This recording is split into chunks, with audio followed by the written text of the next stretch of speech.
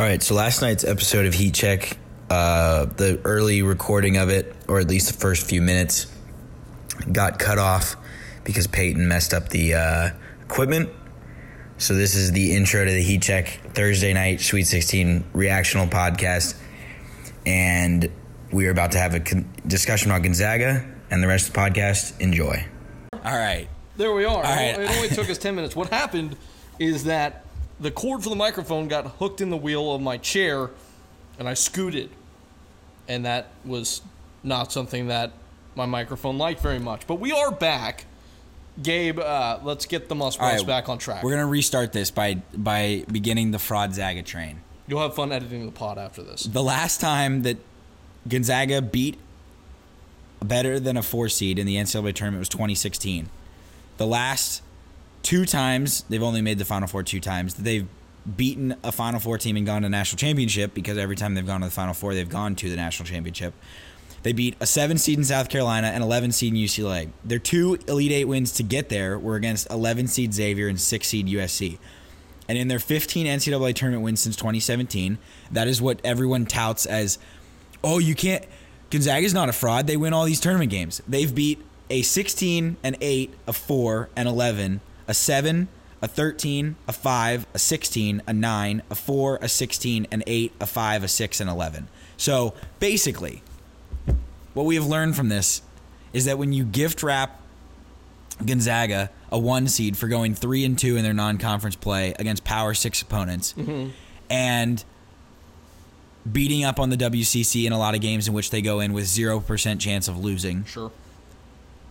And I will allow you to use the analogy that you gave earlier because it was a poignant one.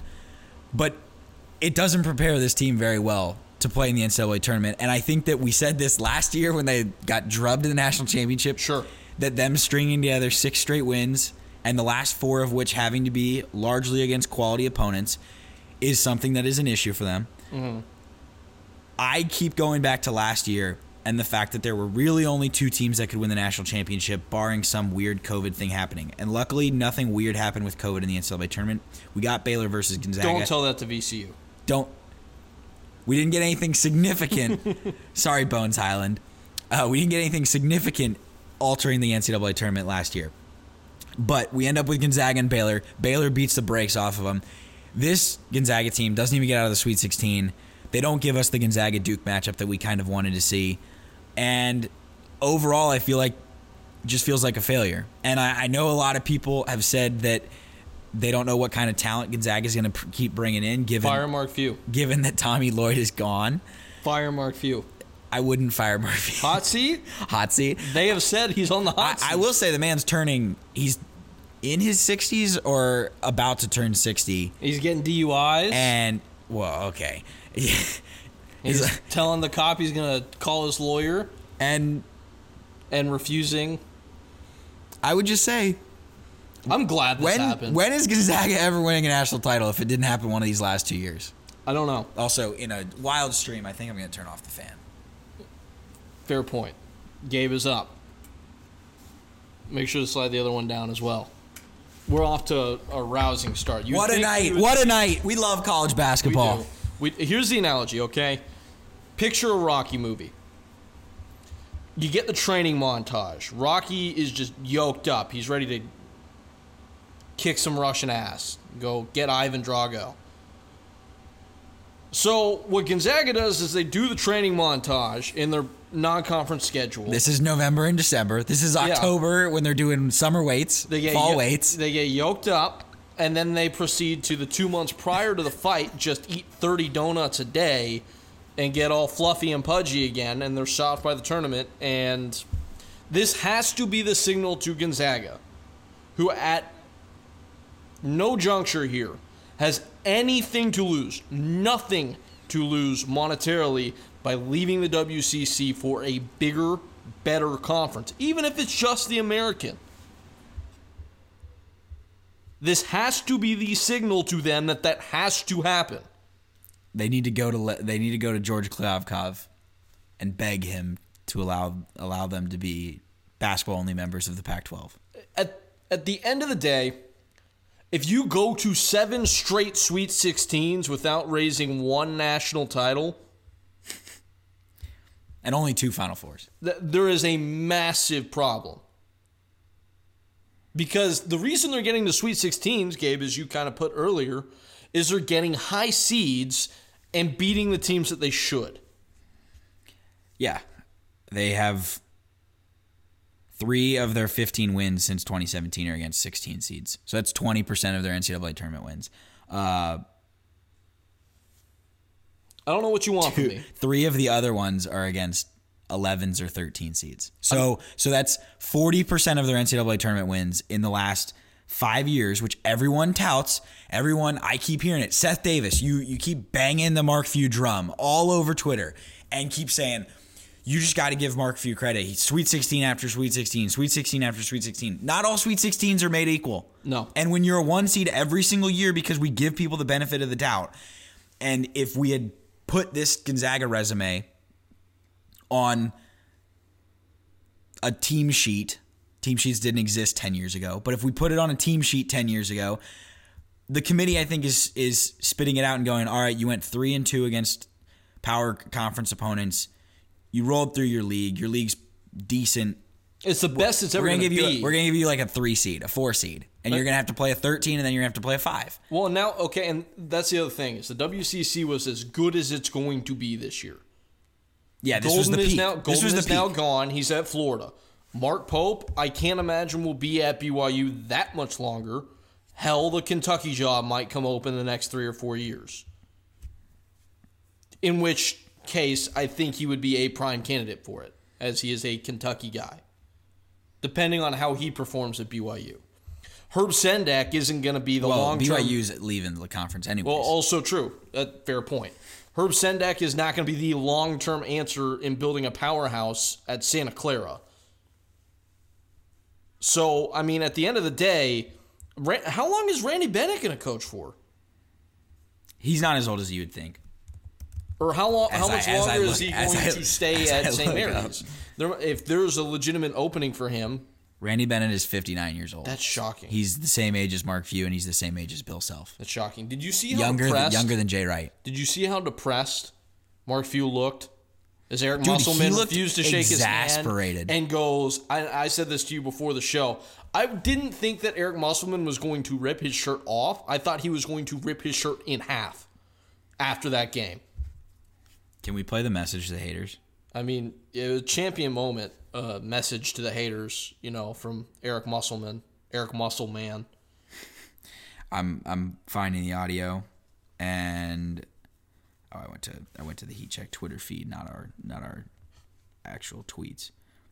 Here we go. We've never done this before. We'll see if this works. We read everything. I'm telling you, we put it up on our screen every single meal. Thank you to everybody that said we had no chance. Thank you to everyone that said we had no chance. What screen? I mean, most of these teams eat meals, like team meals at hotels in conference rooms. Okay. So they would just, like a ballroom, and they just put it on the screen. I got to think Eric Musselman was literally just refreshing the Seth Davis Twitter feed, because Seth Davis is just like, Gonzaga this, Gonzaga that. Second weekend once again. So, Arkansas, phenomenal stuff. I mean, but to be fair, we outlined what we thought Arkansas had to do to win this game. They didn't do it. J.D. Notte put up 30 shots practically, 29 shots. Only 9 of them went in. He was 2 of 12 from 3. Jalen Williams was tremendous. Defensively, did what he needed to do offensively, was gutty, tough. Got an excellent performance from Wade, who is probably this team's 3rd best wing. Between he, Tony, and Amudi, he's probably number 3, right? Yeah, probably. He's a pretty solid 3rd wing of theirs, yeah. I mean... But he goes off. He has a very good game. Finishes the game off with a huge block. Again, like, I was looking at it and it's like, this could happen. Well, Gonzaga's played with their food the entire tournament. But they've played with their food the entire last 3 weeks right. of the regular season and conference play. But when you look at what this game was on paper, you figured it would be in that class where Gonzaga could hit the gas and pull away. And I will say that Chet Holmgren fouled out of this game pretty egregiously. It was a really bad call on his 5th foul. He fouled out pretty early. That dictated. But this was the point that I made all year long. And yes, Andrew Nembhard made an incredible jackknifing floater 3 from the break at the end of the game. But aside from that, went 1 of 10. Push comes to shove. Who is the guard on this Gonzaga team that can take over and see a game out and run the offense when it gets tough? And I was always saying, not that I don't think you'll push back on this. I think I pretty consistently was giving props to Andrew Nembhard when he played well. I wasn't championing him as something that I didn't think that he was. I wasn't saying he's the best guard in the country, like I've seen some national media people say. I've pretty consistently, I think through the good and the bad, said that in a year of bad point guard play, I think Colin Gillespie is the most consistently good guard in America. Mm-hmm. And I still think even that could be exploited. But when you look down the roster of point guards that remain in this tournament, point guards just in general in the country, like guys that have been sent home already and the guys that we're left with, Kerr Kriisa goes home tonight. He's jacking up threes. Andrew Nembhard goes home tonight. He was 1 of 10 before that random 3 that fell at the end of the game. Remy Martin has become a different guy. Charlie Moore has really rounded into form and figured things out. Tyrese Hunter is unpolished in terms of a freshman, but he's talented. And you keep going. I mean, the most impressive point guard to me in the West Regional tonight was Jeremy Roach. And I've said a lot of bad things about Jeremy Roach, and I've said a lot of bad things about Duke guards. And I will say that at least tonight and at least on Sunday, I have been wrong. Jeremy Roach has been phenomenal. I don't know if I would bet on that to continue. I don't know if I would bet on every single time that he jump stops, pivots, and fades away for a mid-range jumper, it's going to fall. But the last couple weeks, week, that is what has happened so far. So in a year of bad guard play, Andrew Nembhard chose a bad night to play really poorly. So, bottom line, Gonzaga failed. Yeah. You're celebrating Gonzaga's failure a lot more than but I can objectively look at it and say, this is a failure for Gonzaga. And I think Mark Few's face, and I encourage everybody to go back and watch the last, 10 minutes of the telecast. His face says it all. And I think he knows. And I think he knows it's not only that this team failed, but without Tommy Lloyd on his staff, who was the primary recruiter for Chet Holmgren, who was his lead recruiter, it's going to be a lot harder to get this kind of talent there. Not impossible. I'm not even saying that they can't do it. It'll just be different. And Solis and Hickman will probably be back next year and probably be a lot better. But this is, as weird as it may sound to hear, this is concerning for Gonzaga, much more so than even last year. Trying to see if Gonzaga they don't have anyone. So everyone in the top 10 of the ESPN 2022 class has been signed. None of which are going to Gonzaga. I'm excited for Nick Smith, by the way. At Arkansas? Yes. And Jordan Walsh? Yes. I'm excited for National Gatorade Player of the Year, Grady Dick. I'm continuing to scroll. Gonzaga does not have anyone currently committed to them. And we know they'll be active in the portal. Yes. And they'll probably go and get, I don't even want to speculate on names. They will get someone of note in the portal. But the NCAA tournament gets harder. It doesn't change how hard it is for you to go and win the WCC on a night-to-night basis. But not having Suggs, not having Chet, not having Corey Kispert, those guys, not having the elite lottery-level guys,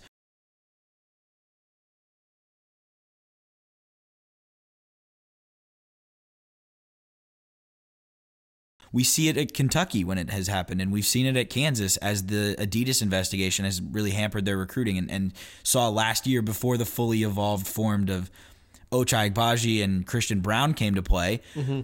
They lost by 32 to USC, and they got completely out out-athleted in that game and just outclassed in general. So I don't want to wave the white flag on the Mark Few era at Gonzaga. I would just say that not capitalizing on these last 2 years feels extremely, extremely disappointing for anyone in Spokane. Yeah, it has to be. And like I said, I think they can fix a lot of this by just going to a league where you're going to get tested throughout the regular season. Just like... Would the Big 12 take them? No, I don't think so. The Big 12 is going to be back to 12 teams. Yeah, I think they're fine. With the Big 10? The Big 12 spin zone for tonight is that I know Texas Tech lost to Duke, but the Big 12 went 1-1 tonight because Houston won. And that's a member. That is spin zone. That is a member of the Big 12 eventually. And dude, Houston's going to be better next year than they are this year. I mean, one would think. We'll see where guys decide to go. And I such. mean, like, the better they do, the more likely they are to leave, or guys to leave the program. I'll say this. Early, just looking at those recruiting rankings, early national champion pick from Peyton next year, Baylor. They should be really good. With Langston Love and then getting Keontae George in on top of him, if Langston Love decides to stay, I think both front court guys are going to go. I think Brown going to jump. I think Sohan's going to jump as well. But we don't need to worry about next year's national championship when we're just 2 weeks away from crowning our own. Yeah. Let's get Michigan Villanova out of the way real quick. No. Let's save it. I have very little thoughts on that game. Exactly. So let's do it. Even year Villanova is a wagon. Inevitable. And we're heading towards Villanova just absolutely throttling Kansas. No. We're heading toward because the 2018 team, like 2018 Villanova was an absolute unit. This team is not an absolute unit, but it's a well-oiled machine. What we're heading toward is 2016 Nova against Kansas in a game where a very fun Kansas team that had legitimate national championship expectations gets upset in heartbreaking fashion and probably leads multiple moments in the game. And you go down the last 5 minutes thinking you're going to go to the Final Four. In this case, it would be you're thinking you're going to go to the national championship, and then something heartbreaking will happen. I don't even know if that'll Villanova versus Houston will be a fascinating matchup on Saturday. Yes, it will, and I think Houston will win. But again, beside the point. Let's talk about Arizona. Let's talk about Arizona. So the top two seeds in the tournament were beaten tonight. We said going into it, hey, this is one where we think the matchups say that Houston's got more than a shot. And that's how it played out. Arizona having to play in a half-court setting is not a sharp object to be afraid of. But on top of that, when Benedict Mathurin shoots 3 for 14 or whatever he ended up shooting and only makes one field goal in the first half, Arizona does not really give themselves much of a legitimate chance to win. They got it to 3 at the beginning of the second half, and I'm like, here they come. But ultimately, and listen, I do not want to hear any of the takes, and you may have this take, that, hey, the Pac-12 didn't push them hard enough all year, they didn't get in enough close games, whatever. I don't care. That's not what this was. This was Houston being perfectly designed to take advantage of their weaknesses, being a great half-court defense, and being a team that was going to be very capable of preventing them from running. And it was just a really bad matchup for Arizona, and without Kirk Kriisa healthy, they were ill-equipped to take it on, especially when the guy who solves all their problems, Benedict Mathurin, has a rare off night. It was the worst possible outcome for U of A in this. And to be fair, I didn't think Houston would get here. I think it was a little bit of both. Houston thought they were going to lose to UAB. They played horribly the last month of the season. Snuck underneath my nose in the conference tournament because who watched the American Conference tournament? Sunday afternoon, I did say, hey, championship game against Memphis, and they won that. I'm like, whatever. Sunday afternoon, we're sitting in Cronkite room 320, and we're watching Iowa Purdue, and I'm looking at I said to you, Houston is thumping Memphis right now. And then we both discounted it, and I allowed you to talk me into UAB beating Houston, and that happened. I think that it is I don't think this is entirely just. I don't think you can just say, if you're an Arizona fan, this is about the matchups. Why?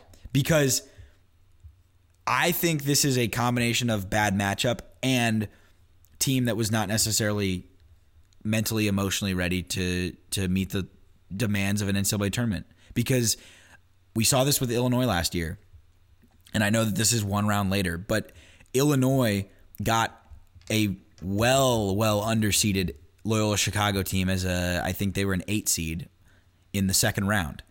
And Cam Crutwig put Kofi Coburn in a blender. And Illinois, who had not made the NCAA tournament the year before, fell apart, and they never really fought back. This Arizona team, with all of its arrogance, cockiness, and grand allure to it, goes and they think that they get past their scare and they get past TCU. And I said, as soon as that happened, I was like, dude, Houston is better at everything that TCU does. Like, everything TCU does well, Houston does better.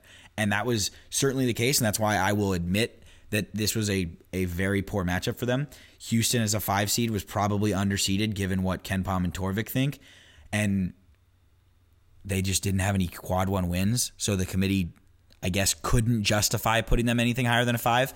But at the end of the day, I think that the emotional immaturity of this Arizona team kind of shows at times. And the fact that they had never made the tournament before, aside from Umar riding the bench for Gonzaga, it's not the biggest thing, but I think it's a combining of factors. I think you're missing a key point here, which is actually the team, for the most part, in their first 2 games played pretty well. Of course, you're without Kirk Kriisa, and then Azuolas Tubelis disappeared the entire tournament. He was god-awful. He was 0 for 8 tonight. In the TCU game, and he was a non-factor in this game. And you could argue that he had been their second-best player throughout the year. I mean, I think it's a 75-25 argument between him and Koloko. But this is a guy who averaged 14 points a game for this team throughout the year, and what did he score in the tournament? Well, he finished the year with 4 of his last 6 games going single-digit scoring, and his last 2 he was a combined 2 for 15 from the floor. Yeah, and that's, I think, in large part and what he wasn't actually rebounding. sunk Arizona. Yeah, like Tubelis, I think you point to Tubelis more than you point to Mathurin, because Tubelis, there's no explanation for why he couldn't match up with the front court of Houston. I know Josh Carlton infuriates our boy Scott, but he's not anything that's undeniably unbeatable. And like, given though he has now shut down several very highly regarded big men in this tournament. And I think that the interesting thing as they play Villanova on Saturday is that there's not a typical down low threat necessarily. And like, if Villanova wants to play 5 out and put Dixon on the perimeter, they could post him up, but they're not going to do that. They could kind of stretch him out and see what happens. But, I mean, not a great night for Mathurin.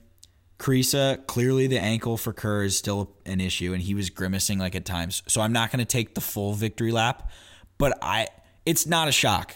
It's not a shock that that they lose and he goes 1 of 7 from 3, and 3 of those threes were in the last 3 minutes, chucking shots up with like 25 seconds on the shot clock. Yeah. And I know that they were down, but there was one where there was a manageable score. I think they were down either 6 or 8, and he took one with like 22 on the shot clock from way outside. You know who's good? Dalen Terry. He was still solid tonight. Yeah, he's solid every night. Kyler Edwards was solid tonight. You Kyler need to Edwards issue an was apology. Insane. He made 4 threes in the second half. I've never said a bad thing about Kyler Edwards. What are you talking about? Maybe not publicly, but to me, you have said plenty. I think he hit a different gear, though. And he needed to. He needed to become the guy once Mark and Sasser went down. He was supposed to be the guy, the last year or two. And he evolved into that. He's his team's leader on a relatively young team full of transfers and younger players. He needed to become the leader, and he has. He hit clutch shot after clutch shot for this team in the second half. Like I said, he made 4 threes in the second half of this game. And in a lot of respects, every time Arizona got close, he beat them off with a stick from the three-point line. He's averaging nearly 20 points a game in the And tournament. if He has you want 59 to through 3 argue games. to this point for a most important player in the tournament, it might be him. Every time he's had a big 3-point shot, it feels like it's Significant. it's a bucket. No like matter what. blouses in Yeah. your eye hole. And at this point, Kelvin Sampson is achieving on the absolute highest level and should absolutely be regarded in the same breath as Mark Few at the moment. Oh. He's about to reach this. So if they win and get to the Final They Four, would have equal Final Fours. Yep. Let me pull up the numbers for total wins. This year's coaching feat that Sampson would have, they get to the Final Four. Last year's was kind of fraudulent, but this one is... like last year's was Mickey Mouse. This year's is very, it cancels very it out legit. because it's like maybe the most impressive coaching feat in recent memory. Yeah, and if you go 4-1-2, and all 3 of those teams are Ken Pom top 20 teams in the country, like that's a very legit run. Kelvin Sampson for his lifetime is 623 and 296. That is a 67% winning percentage. Mark Few is 658 and 128, 83% winning percentage. So the total wins is relatively close. Sampson also had a period of time where he was off. He also got fired from Indiana for doing something that is no longer illegal. So everyone who wants to say in a world of lack of nuance, we have John Rothstein tweeting Kelvin Sampson, college basketball's best coach. Wrong. At the moment, it might not be. And at the other end, we need to have some perspective. He tweets that after every game. It's just a little ridiculous. It's Rothstein. That's at one end. And then on the other end, we have people going, cheater, look at what he did at Indiana. Who's doing that? Some Illinois people I saw on Twitter. Why are Illinois people doing that? Because they're... I guess they got beat butthurt by about dude, Indiana, but like... But like the fact of the matter is, he is an incredible coach. And what he has done at Houston, turning it from... We know what it was in the 80s. But what it was in the 90s and the 2000s was very, very bad. And what he's gotten into at this point And what it was in the impressive. 80s is because they had 2 NBA Hall of Famers on their team. They had 2... I was discussing this with Carson Breber the other week, or earlier this week. It's one Thinking of 2 about the teams 5 Slamma Jamma teams, because we were talking on Monday, and I said it's wild that Illinois was the first single-digit seed that Houston had beaten in the tournament since 1984. So since 5 Slamma Jamma, that was the stat as they beat Illinois on Sunday. And Carson said, if you look back on it, like the fact that they had a legitimate top 15 player of all time and a legitimate top 50 player of all time, like you don't have that on college basketball teams. It's literally happened twice, ever. It's that team and Worthy and Jordan. That's it. Yeah.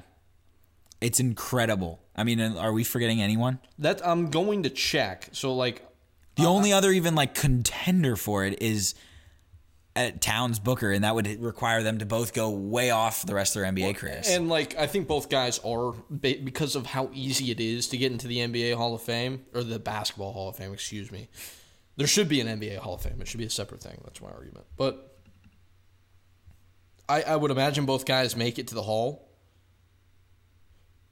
That said, like, yeah, let's not get too far off into the weeds on this, but yeah, the Phi Slamma Jamma team is unthinkable. And the fact that they didn't win like 3 national championships having those guys for multiple years, insane. But hey, Jim Valvano needed somebody to hug. Yeah, and I hate to hit the punching bag. Do it. Seth Davis tweeted, all props to Houston, but it's a shame Arizona had to play in this tournament with a clearly hobbled Kirk Kriisa. I'm not going to argue with that fact. It's true. The second sentence, he was 1 for 17 in the 2 games he played, and every shot was a 3. Are we going to... Are we acting like he wouldn't have had every shot be a 3 regardless? Yes. Let me pull up the stats, because when I wrote the Heat Check Herald on February 21st, the hoop math data said... I think I was the one who found like the inkling of the statistic. And yeah. I went and figured you gave it to me like weeks before, and I went and gave the updated number. as of February 21st, Kerr Kriisa was shooting 5.4% of his shots at the rim. And he's not shooting a lot of mid-range jumpers. And as your primary ball handler, that's not a great thing. Exactly.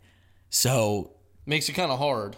look at the teams that are left in the tournament, right? So you've got, as we go down the list, JD Note can get past you and get a bucket on his own, right? You've got... Well, he can get 9 buckets from 30 shots. Yes, 9 buckets on 30 shots. Well, if he gets to the rim instead of... I don't know how that somehow the more he shoots, regardless of the efficiency, it seems to make Arkansas better. It doesn't make any sense. Well, they just go play... Charge ball. They just go play volleyball on the offensive glass. You've got Jaden Ivey who can get downhill. Mm-hmm. You've got Doug Eater who can get downhill. Doug.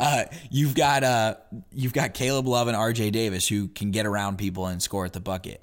You've got Remy Martin, who has brought a new dimension to Kansas offense and can get around people and get to the bucket. Jared Bynum can do that to a certain extent. Al Durham can do that to a certain extent. Chuck Moore and Isaiah Wong can certainly do that to an extent. Benedict Mathurin can do that for Arizona, but Kerr doesn't. Justin Kier really doesn't. And Dalen Terry, no one's really scared enough of the jumper, right, to really have it break down the defense. So I understand people being upset that we didn't get to see Arizona with healthy Kerr Kriisa. I don't think that, by the way. I don't think that changes whether they win the title or not. Damn thing in this game. If Tabellis is himself, that changes things. Yeah, but he was so bad. This was always going to be a precarious matchup for Arizona, and individuals were going to have to play well, and none of that happened. Yeah. None of their best players really showed up in a big way. And that they were always going to get beat if that happened. I think the telling quote was Kelvin Sampson saying that he thought the Pac-12, you don't have to, this is not necessarily a comment about whether the Pac-12 is a good basketball league or not, but he said that he didn't think the Pac-12 guarded Arizona correctly all year and they just allowed them to be comfortable. And he also said Houston wasn't great tonight. He said he didn't even think that they were really good. He thought that they were just them. They were just themselves. And the fact that Houston just being themselves could comfortably beat Arizona is telling about the matchup. That is what is telling about the matchup. Yeah, absolutely. Absolutely. So all credit in the world to Houston. Still tipping. Also, this being a home game. I didn't want to give it was much big credit, deal. But it was a big deal. It made a big difference. But also, Arizona fans, be better. Yeah. San Antonio is not that far. It's the best team you've had in half a decade. Yeah, it's the best team they've had since, best team they've had since Ayton. And this team is better than that team. By a lot. And much more memorable because they had no expectations. Where are you? You claim to be a fringe blue blood. Yeah, I'm looking back. That Arizona team in 18 was not anything special. And they got beaten in the first round by Buffalo. Or the second round. Yeah, no, it was first round. It was first round. They were a 2 seed then. This is their best team since 2015. They were a 4. They were a 4 and Buffalo was 13. They fell lost late in the season. Yes. Yeah. And they faded.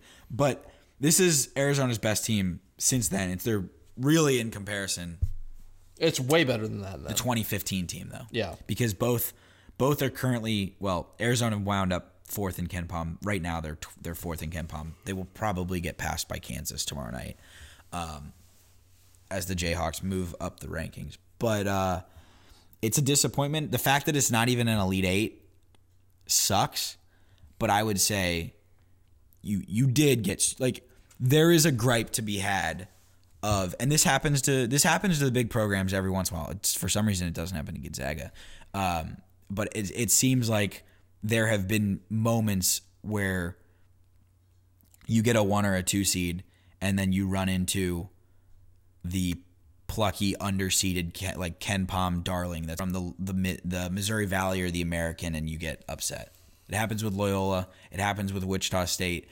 It happens with Houston. It won't happen with Houston once they're finally a Big 12 team. The funny thing is, you could put Houston with their resume, and I know that their wins would be different because the conference is better as a whole. Mm-hmm. If you put Houston with their resume and in metrics and all that in the Big 12 right now, they get a 1 seed.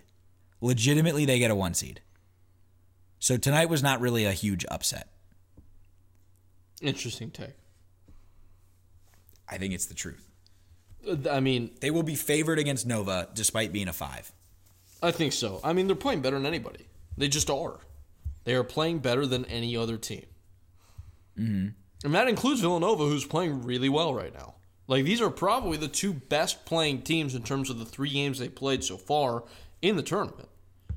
And I don't think that there's anything that can be done by anybody else tomorrow that would match that, Mark. Like, these 2 teams have been extremely good. Yeah, I think that's safe to say. I think that's safe to say because Nova had. And at this stage, honestly, I would bet that the national champion is the winner of that game. I wouldn't. I'm at that point. I wouldn't, but I would bet that the national champion is coming out of that side of the bracket because I think it's the winner of Houston Nova versus Kansas in the Final Four. Is probably winning the national title. But here's the thing. So this brings us to the Duke game, and it brings us to Arizona being gone, Gonzaga being gone, Baylor being gone. All 3 1 seeds aside from Kansas in the Midwest, which we said right when the bracket was released. Chaotic stuff. It was just a slow burn. And it was the weakest region. Well, no. Well, I do want to carry on this point. We said there was going to be chaos. It was not a very chaotic first round. It's a slow burn. And here we are. But that's because the middle is bunched. Before the Elite 8. And we've got 1 seed left. They could get beat tomorrow. They could. Yes, they could. That's and a 25% that's a chance. Crazy place to be with the last 8 teams standing and none of them being 1 seeds. And if Duke loses tonight, we're left with how many? 2 seeds. Auburn's done. Kentucky's done. Nova would be there.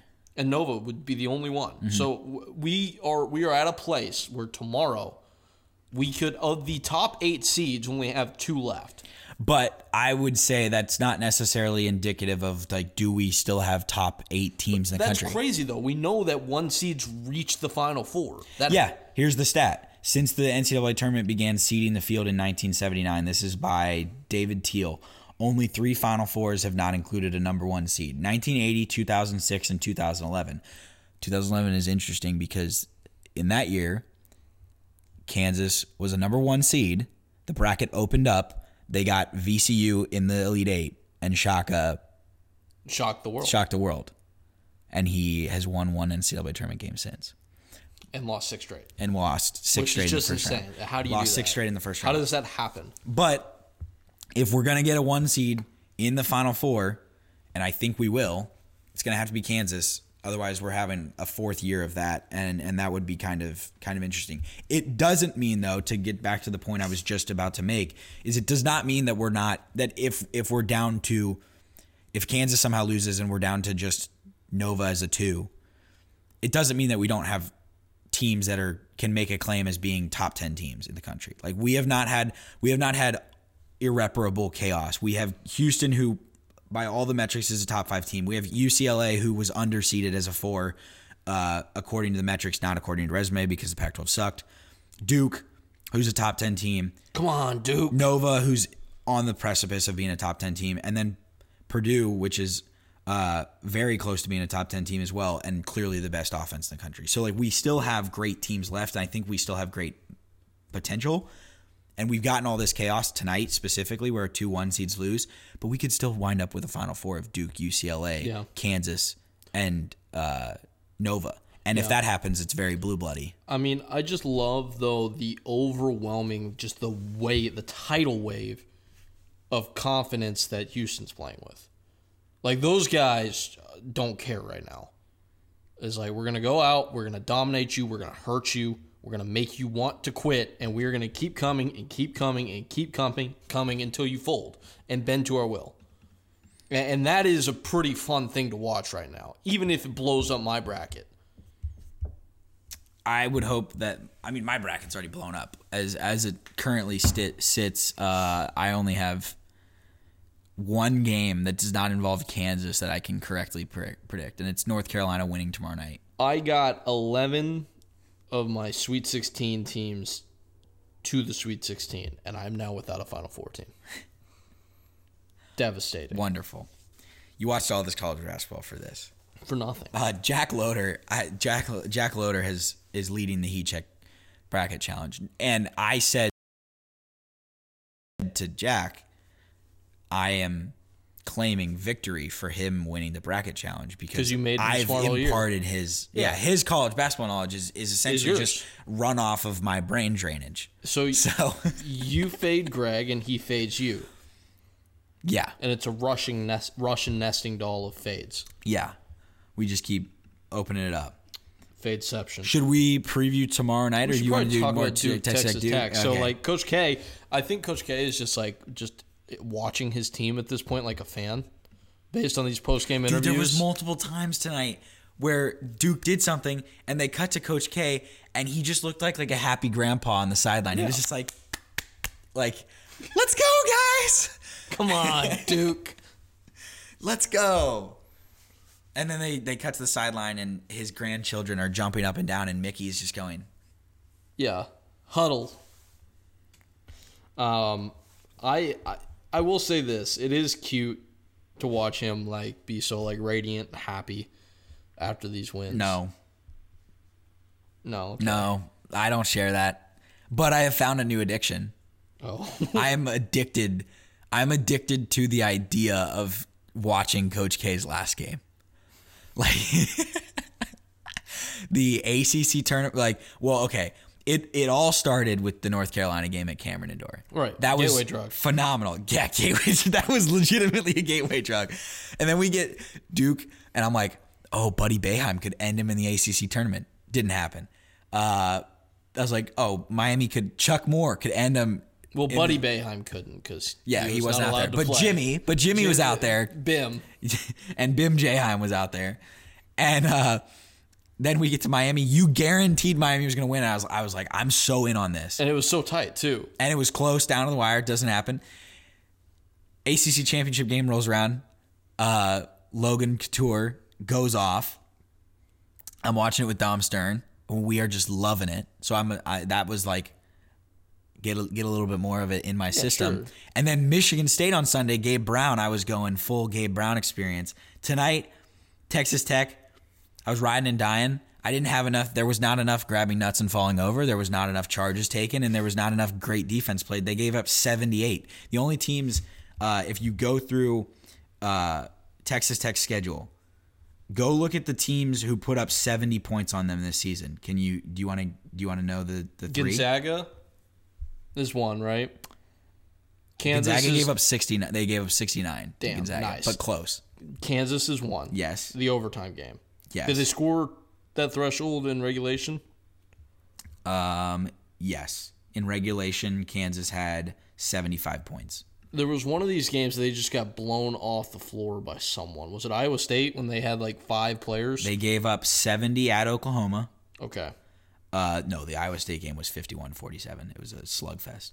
They gave up 70 to Baylor when they won, and they gave up 70 to Kansas in the Big 12 championship game. So the only teams, I still would say Oklahoma deserved to be in the NCAA tournament, but Baylor, Kansas, and Duke are the only teams that have put up 70, aside from Oklahoma, on Texas Tech all year. And Duke did it, I think, with relative ease tonight in comparison to what most people do.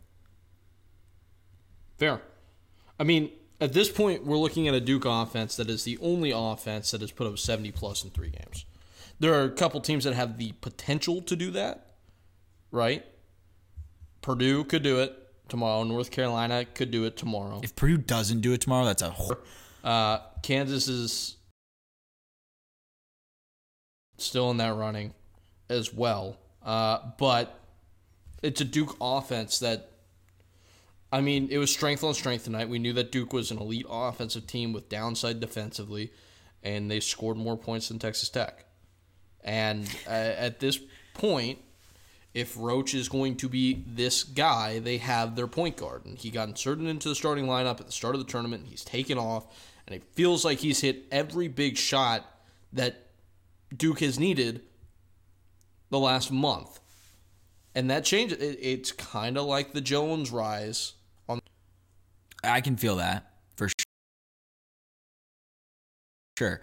I would say, though, the thing that stood out to me about Texas Tech's offense against the Duke defense, which Mark Williams had some huge stops, was that as the game progressed, there comes a point where Texas Tech can no longer hit jump shots.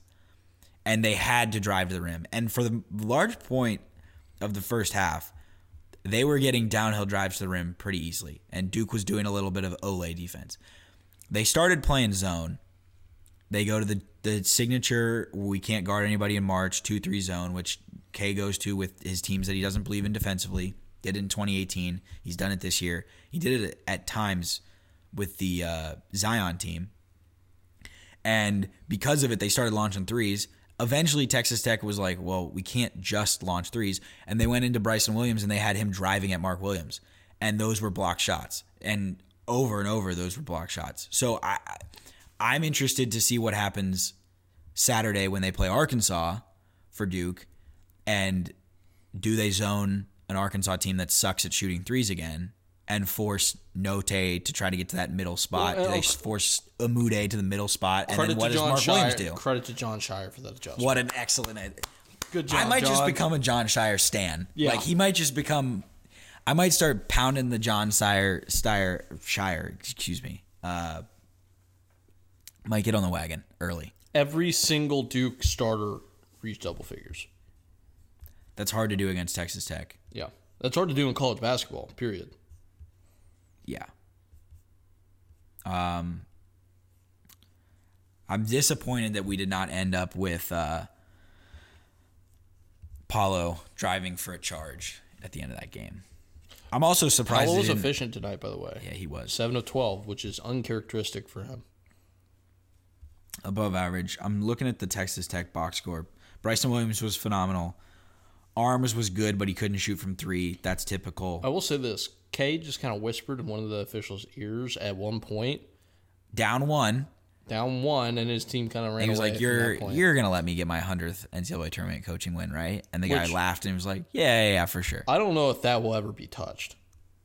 It's hard to foresee it being touched. 100 NCAA tournament wins is incredible. Yeah. Like, you only have the potential to win 6 a year. Like, if you won the national championship every year for a decade, you'd only be a little 60. more than halfway there. Yeah. Mark Few's inching his way there, though. Yes, he Slowly is. but surely, nobody's winning more tournament games than Mark Few. Let's take a look. At how many tournament games he's won? Continue your point while I figure this out. So as we continue to go down the line of Texas Tech scores, O'Banner was hot early. He got cold in the second half. The length, But we know that Kevin O'Banner can't make it past the Sweet 16. Fair point. Those are the rules. Fair point. First weekend player. I thought one of the... By the way, Mark Few only has 38 NCAA tournament wins. In how many years as a head coach? 20-some? Yeah. How many does Bill Self have? I think he has more than 40. Okay. I think. And how many does Jay Wright have? Jay Wright has a couple early exits, though. He's also now got a couple Natties. So he's got two seasons. He's got at least 12. At least 12, yes. Plus the 3 this year. So Continue 15. with what you were saying. I thought it was interesting that as the Texas Tech bench shrunk, they basically wound up with McCullough healthy. Warren was the only guy off the bench because they kind of abandoned Santos Silva because he was getting absolutely cooked by Williams and Banchero. He didn't have anyone he could guard on the defensive end. He didn't have anyone he could score on offensively. So Santos Silva was pretty much a non-factor in this one, and they just rolled it out with O'Banner, Williams, and Shannon from 3 through 5. This says tournaments 51 and 21, but I also believe this includes conference tournaments. No, there's no way. That's what it did for Few on Wikipedia. Let me. This is bad podcasting content. Yeah, I mean, all right. So are you Arkansas Duke Saturday afternoon? I'm pulling so hard for Saturday Rock evening. Stars. I need Duke Deuce to Confidence end level. Duke. Confidence level? confidence level is minimal. Oh, really? But I need Duke Deuce to end Duke.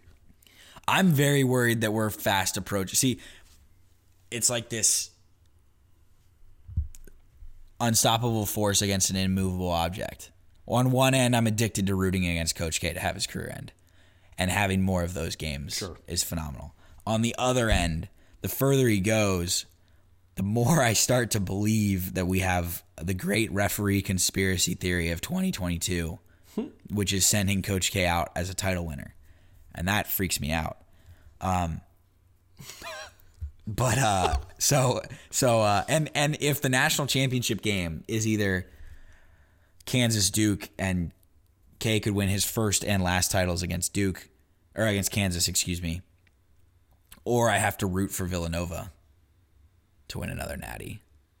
That would be an absolute. Which at that point, Jay Wright would be at 3 and then be in striking range of he's K. In unreal territory at that point. Well, no, if he gets to 3 this year with this team, he's back within reaching distance of Coach K.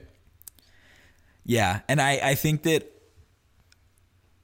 maybe after the Sweet 16 has concluded, we can rank 1 through 8. So this will be on the agenda for tomorrow evening. Rank 1 through 8 the most fun outcomes of national championships based on what it means for a coach's career. Because I think the West Coast dream is dying. It's dead. The West Coast dream has completely died, but the west of the Mississippi dream hinges on two men, Kelvin Sampson and Bill Self. Yes. I'm not forgetting anyone, am I? Who remains? I mean, Arkansas is west of the Mississippi, isn't it? No, it's not. Mississippi River runs up through Mississippi. Arkansas is to the west of Mississippi. Putting some research into this at the moment. And the Mississippi River runs up west through of the Mississippi. Correct. You are correct. It runs up through St. Louis. Do not question me on Southern geography. I am Three men save West Coast basketball. Eric It's Eric Musselman, is- Bill Self, and Kelvin Sampson. West Coast basketball is in great hands. Yes. West Coast. Man, I love Arkansas. They kind of are disgusting to watch, I'll be honest. Oh yeah. But- Arkansas Texas Tech would have been a deplorably bad game. Yes. Yes. Now we have another uniting moment for the country. I keep saying, in a year, That's the spin. in a time in which America doesn't agree on a lot of things, communally, we need to come together on Saturday and root for Arkansas. Woo pig suey. Shout out to Everyone Clinton. needs to call the Hogs. I was calling the Hogs today in the Sports Bureau. My boy Nick Hodel answered the call. We were wooing them up, and we were pig sueying it all the way down. And we're going to be doing it again on Saturday. Yeah, I got my hat on. I got my hoodie on with the angry hog. Don't know if you can really see it. There you go. Mm-hmm. That's a mad boar.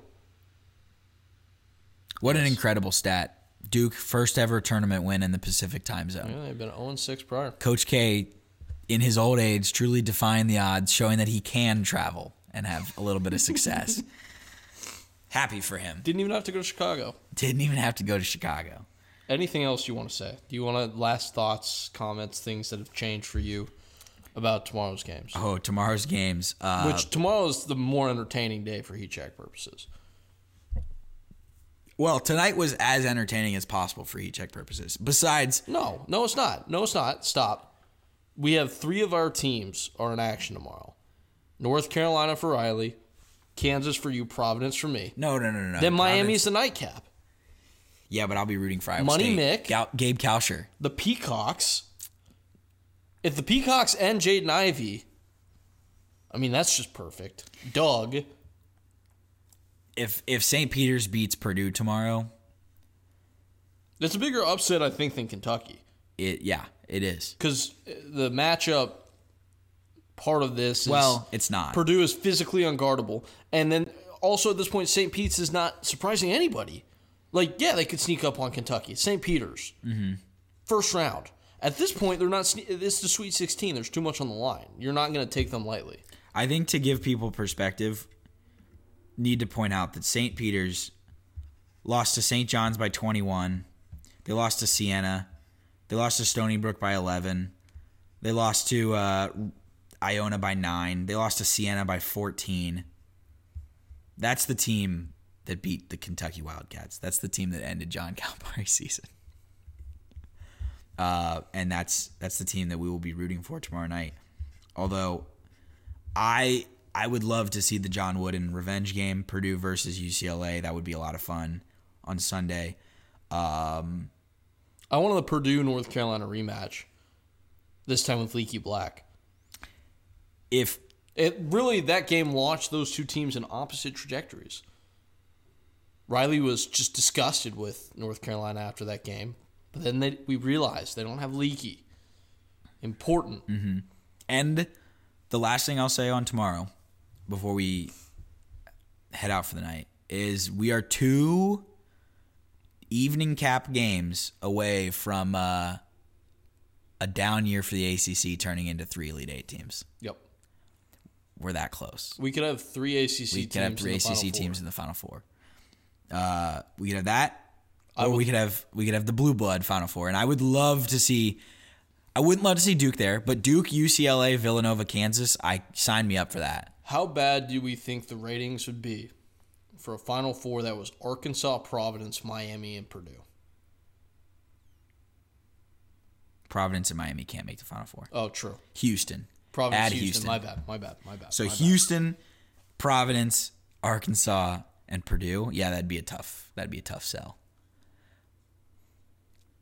The Turner Sports executives will be rooting hard for Coach K on Saturday. Yes. We will not also rooting very hard for Kansas tomorrow night and on Sunday. We will not be rooting hard for Coach K on Saturday night.